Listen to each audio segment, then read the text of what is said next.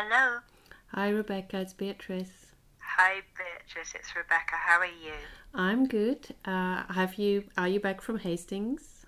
I am. We got back yesterday afternoon. Did you have a good time? Yeah, it was really nice. We went to some little museums. We went to the Fisherman's Museum and the Shipwreck Museum, Oh, which I love little tiny museums. yeah, me They're too. just so good. Mm. That are just almost, yeah, I just think they're great. So yes, we had a very nice time. Thank you. How about you? Yeah, I had a normal work time, but That's good though. yeah, Just that's normal good. is good. No catastrophes, which is nice. That's always marvelous. Yeah, and you sent me a photo of a book you were reading. Yes, I finished it now. I so enjoyed it. It's Rosamund Bernier, Some of My Lives, a scrapbook memoir. That's the full title. Mm-hmm. And it's so interesting because I don't know if you know her. No, I don't know her at all. Okay, well, she was half British, half American. Grew up in America, in Philadelphia mainly, but then other places. And sort of very wealthy background. And then she just has this kind of, well, I don't know if you can even say one life. She has this like incredible life. She gets married quite young and goes to Mexico. So she's like in Acapulco and Mexico City and like building houses with her husband and has this entire kind of menagerie of animals with her, which Wow. wonderful. I mean, wouldn't we all like a Mm. menagerie? And she meets Diego Rivera and Frida Kahlo, and just she gets to know so many artists. And it seems to me from reading it that she's like a really brilliant guest. Like she's a very, which sounds like a weird thing, but I Yes. think she's like a very charming person and very engaging and very thoughtful, and she just gets to know loads of artists and she does all kinds of different things, and she goes to Paris and she gets kind of headhunt. She's in New York at one point and um, So ends is a that woman chase. between the wars or?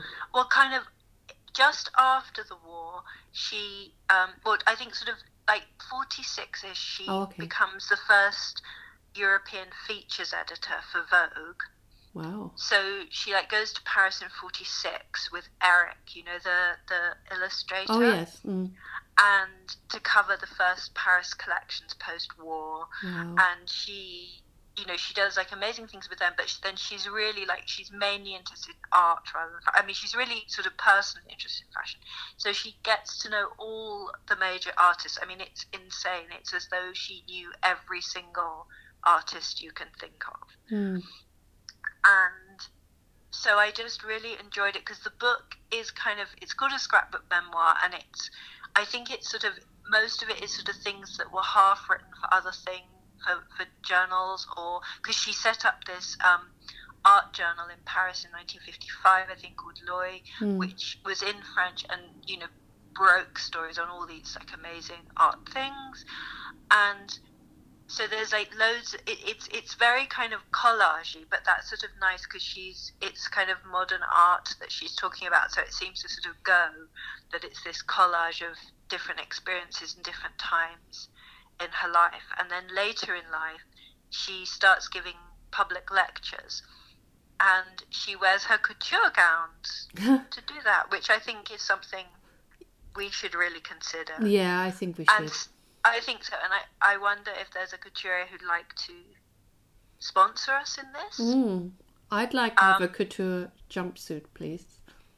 oh, that would be so good. Mm. It would be perfect. Mm. If there's a couturier out there who would like to make you an array of jumpsuits, Yeah, that I'd would love be to hear. I'd love to marvelous. hear from them.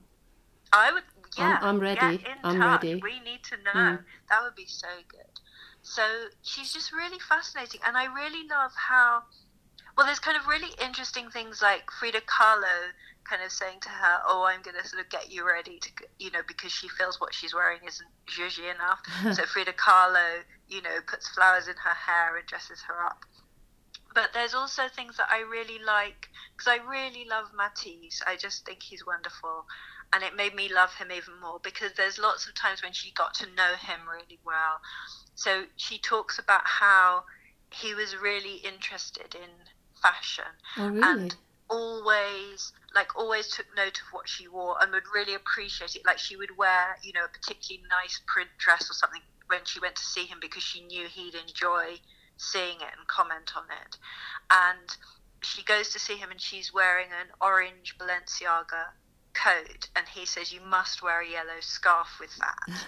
So he sort of makes suggestions, and she talks about how when he wasn't bedridden and ill, that he was very elegant himself and would wear sort of loose raw silk jackets, and he liked wearing a blue sweater and a blue tie to match his blue eyes, which I like. That's interesting. And I wouldn't have thought that nice? about him. No, Yeah. I know you don't kind of get that, but she said he was always very neat and put together. And I love this idea that he appreciated what other people wore as well. And apparently he would always go in the early days with his wife and daughter to Pourpoint when they went to get gowns. He would want to go with them and kind of sit in on everything. So I really like that, because that's something you don't really know about. No. Or I didn't really know about him. And I like the idea that he was thinking, I want things that match my eyes as well. That's really lovely. And he really appreciated flowers, so like she'd bring him flowers when she saw him.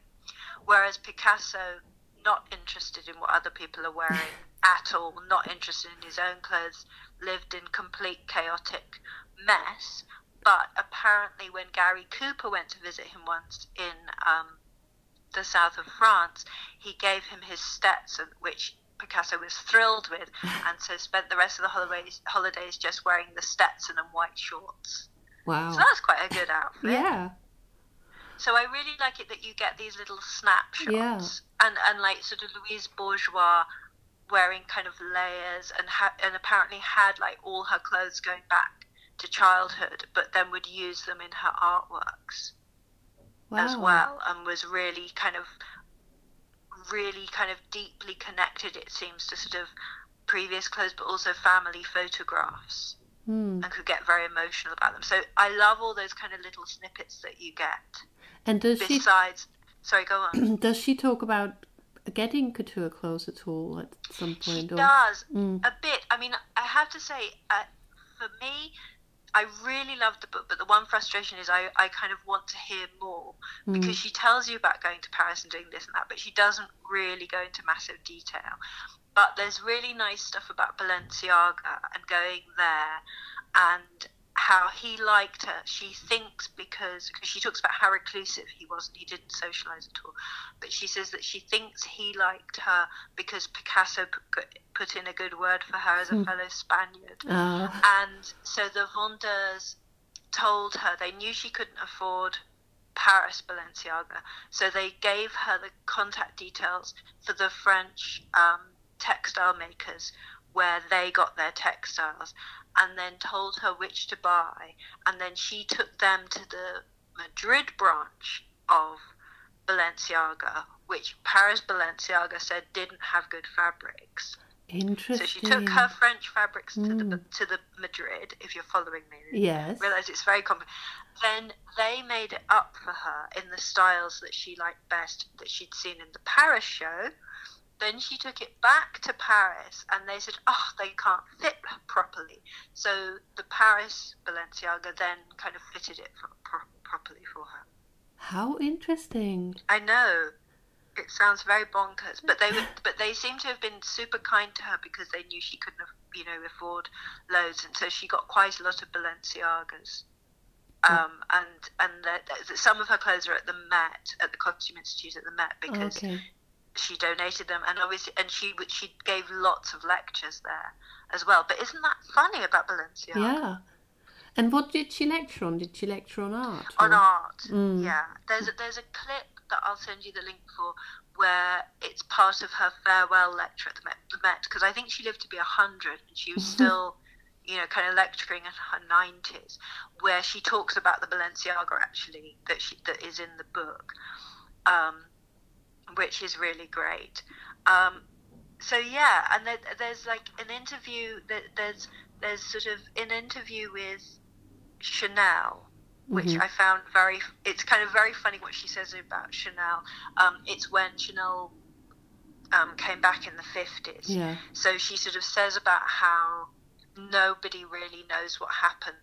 You know, that obviously we all know that Chanel was living at the Ritz with a Nazi during the war, and that she was told to sort of get out because, you know, bad things would happen to her, so she went to Switzerland. The Nazi officer she had been involved with goes to Switzerland as well. She is at one point hauled in by the authorities in Paris, but, you know, 2 hours later was let out, and nobody knows what happened in those 2 hours as to how she was then released. But it's really funny, her sort of description of her,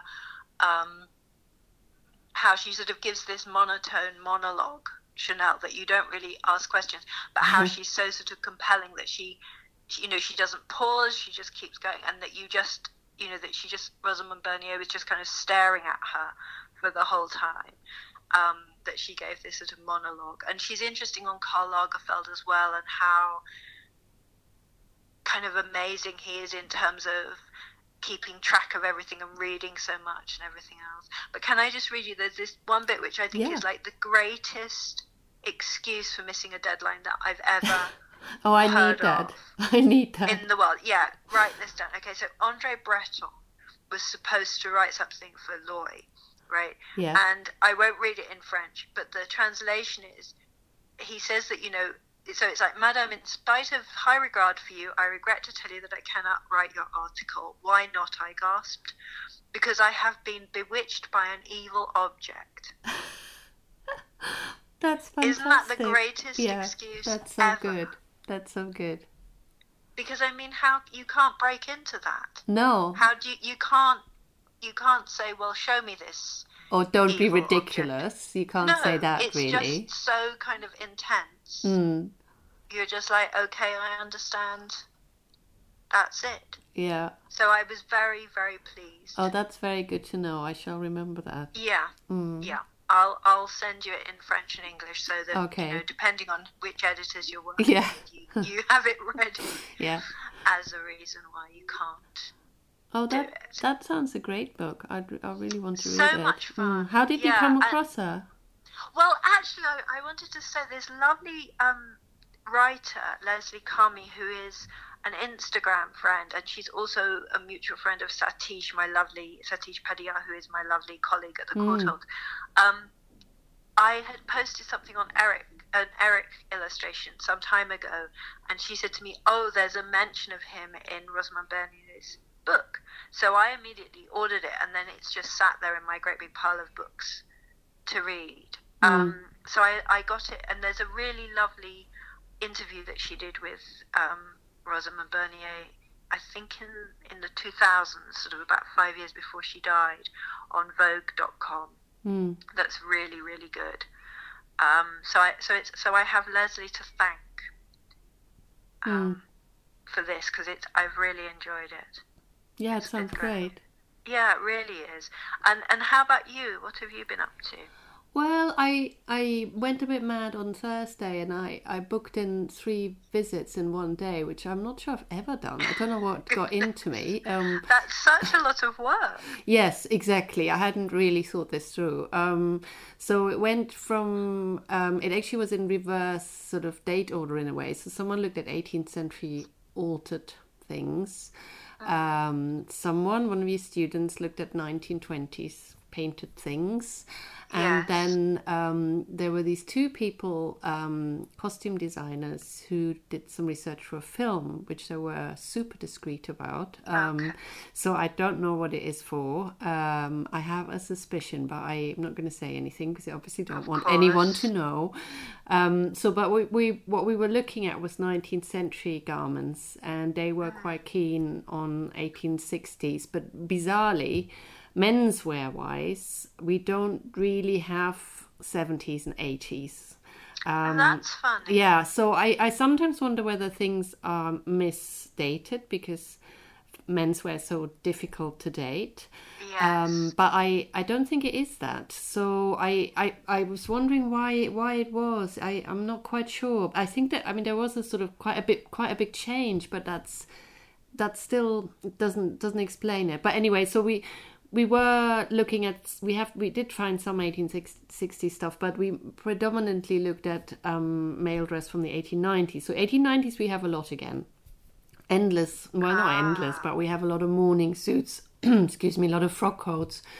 So, and what always strikes me when I look at menswear, and I know that's a really obvious thing, is how many pockets they get.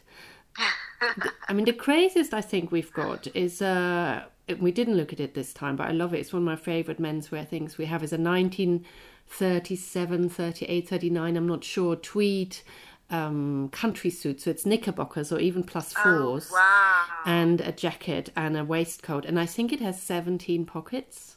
It's 17? That's 17, incredible. 17. It's totally crazy. And the suit we looked at this week, there was one double-breasted waistcoat that alone had 4 pockets on the outside, and then you opened it up and it had 2 more big patch pockets on the inside, and that was just the waistcoat. What were all these secret things I that know. men were having to carry? So, I mean, I suppose they would.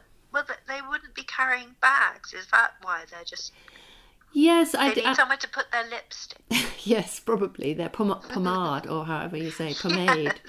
I don't know, I guess. I mean, one thing is the watch, of course, because I think that's still pre wristwatch. I'm not actually sure when wristwatches come in. Is it during the First World War? I think it must be something like that. Not sure. So you need your watch, and then usually they have a coin pocket somewhere, although I never quite totally get the point of coin pockets because they always seem too small to put much in it. Yes. But then I'm not sure. I guess papers, money. I'm not quite sure. But it must be that because they don't really have bags. But then women at that particular period don't really have bags either in a big way. I mean, they have small ones. But I guess to me it always seems to say men have important stuff to carry around with them. And women don't. No. Yeah, so I find that, I've always find that quite striking when I look at men's and at women's wear. And then we looked at some 1860s women's garments, and we primarily have, silk evening gowns, that kind of stuff. And they usually have at least one pocket, interestingly, but you can't usually... Oh, that's good. Yeah, you can't usually see it from the outside. You usually have to look on the inside, find the pocket bag, and then try and figure out how you get into the pocket. And this one, I just couldn't find it. And I think it was a pre-crinoline skirt with deep flounces, like 20 centimeters or more. And it was underneath one of the flounces. Wow. So you really have to fish around. Yeah, and I thought you can't really do that in polite company. No. Would you lift your flounce? And I mean, that just sounds filthy. Yes, exactly. Lifting your flounce. Yeah. So no lady would do that. No. And you should, I mean, sometimes the funniest ones are the ones, I mean, I'd love to do something. I'm sure someone has done this already on pockets in 19th century garments. The most interesting ones are the ones in bustle dresses. Because they're often in the bustle. Bustle dresses. So they're at the back, in the bustle, not necessarily easy to find. So again, and often they're quite long and thin. And for ages, I couldn't figure out what that was for. And maybe it was with what the student group from you or another one. I said that I didn't understand why they had this weird shape, and then someone said they're for fans. And then of course it all made sense. But again, how do you get to it? Because that is even worse than lifting up your flounce, I think, is sort of half contorting yourself. Rooting around in your bustle. Equally bad. Yeah. Equally bad. Yeah.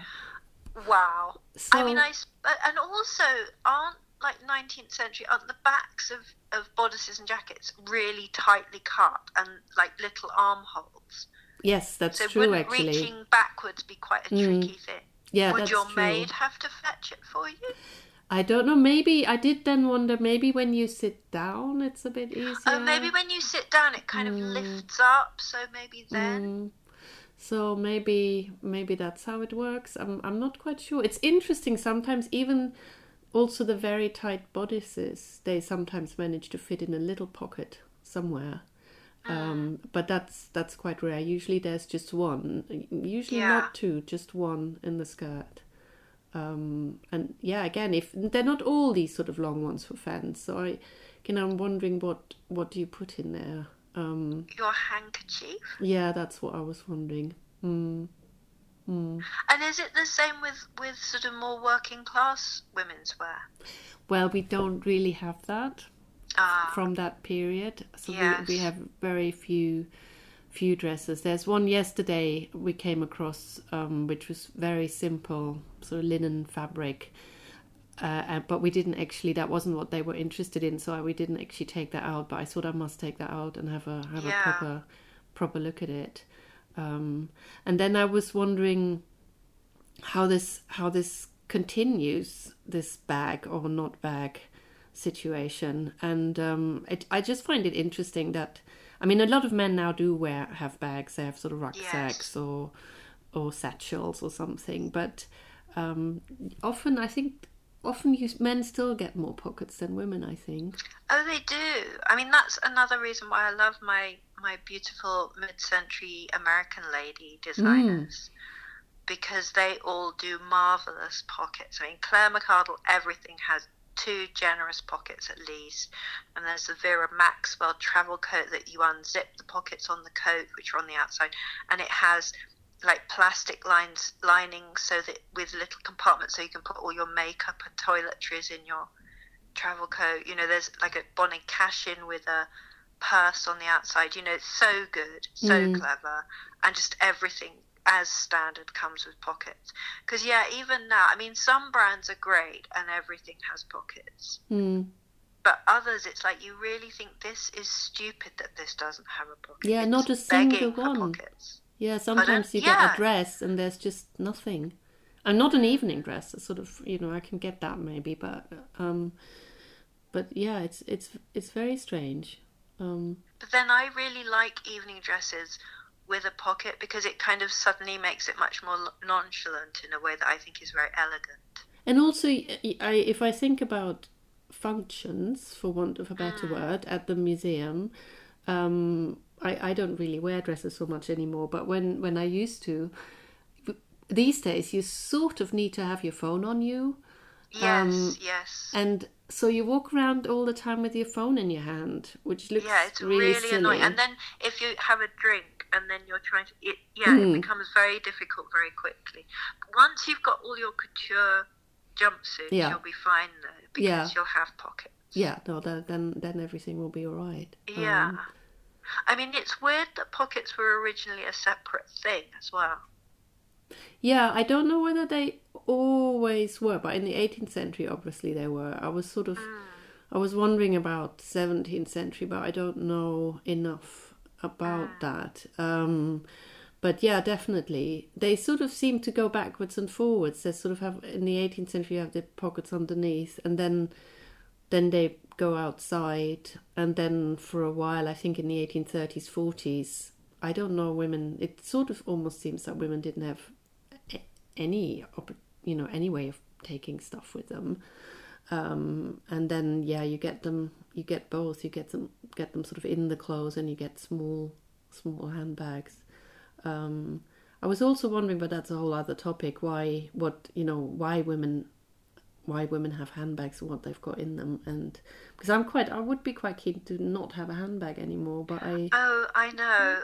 I mean, sometimes I love having a bag, but then I'm always trying to not have one as well. I'm conflicted, because I like a nice bag, but then yes, it is better if you can carry most things on you. And I was also thinking about, sometimes you see young lads, again for want of a better word, who wear super skinny jeans, but then they have all their possessions about them. Oh, that's just so bad. So bad. Yeah. I don't like that when they have, like, it looks like they've got a bunch of grapes in their pocket. Yeah, and phone and I know, and it's just, I remember when I was in Sweden, that there was I talked to this man who was like a denim designer, because they have so many nice denim brands there, and he was saying to me about how they, I mean, this is like about 10 years ago, that Schnuth, it was called, which I think is like, what do you call it? Like tobacco that you sniff. Oh, yeah. Yeah. That was really popular with young men then. And so you could see that, and it came in like a circular tin, a small circular tin. And so you could see this like worn out ring on the outside of men's jeans, which was their Schnuss, where they'd had that in there, which was quite funny. Yeah, I remember. No, I don't like that. I think men should think more about what they're putting in their pockets, because like it's not a good look. As you say, particularly if you have skinny jeans, and then you like you can see that they've taken such care with their outfit, but then they've just stuffed their pockets with all kinds of nonsense that then. But then what are they going to do otherwise? I was trying to have an attractive fanny pack. Yeah, okay, that's fine. That would work. I was trying to find something earlier. About maybe 5 years ago, I noticed in Paris, in the underground, that a lot of young, predominantly black men were wearing bags, and they were often, I think, Louis Vuitton bags, and they were very flat bags. They were almost like folded over with just a zip at the top. Ones you mean. Yes. And I was trying, and it did seem to be a thing, and I almost secretly wanted to take some photos, but then I thought that's not the right thing to do. And I've been trying to find out about that, but I don't quite know. I'm probably not using the right words, or I also think in France they're not so interested in street style or I don't know. I think I suppose you get some interesting street style, but also like an appreciation of, well, like think of rappers. A lot of them have good bag. That's true. Accessorizing. So it's kind of part of thinking about fashion in a more interesting way. And I mean, rappers are so influential in terms of menswear and in terms of being much, much, much more adventurous with menswear. Well, I'm going to Paris on Monday evening, so I'm going to look. Yeah, I'm going to please. Look. And I didn't want to say that there isn't street style. It's more, I think people are not so interested in writing about it, but it, as I said, I guess, yeah. It might really just mean not, using the right words. So yeah, please do some research. When are you going, did you say? On Monday evening. Oh, nice. Yeah, just for a couple of days. Oh, wonderful. To see my friend, Victoria. Oh, very nice. Yes. So that will be super. And I'm hoping to see the Alaya exhibition and the Margiela. Because you know the Margiela, the Hermès Margiela that we saw in Antwerp is now at the Musée des Arts Décoratifs. Oh, it's the same one. I didn't realise. I thought it was a different one. I don't think I'll have time to see that one, but there's a big retrospective of his work at the Palais Galliera that I want to see. Oh, you must tell me all about it next week. I will. And aren't you going to Germany? Yeah, so I'm going to report about the Jill Sander exhibition, so excited. Which I should just about manage to catch, but I might not have seen it yet by the next weekend, so I'm going on Friday, but yeah, I'll tell you about that. Yes, I very much want to hear about that as well. Okay, well, it's been great to talk to you. Yes, as always. As always, and as always, we make progress with our plans. Yes. For you to have a whole wardrobe of jumpsuits. Yes. Okay. All right then. See you soon. Yeah. Take care. Bye. And you. Bye.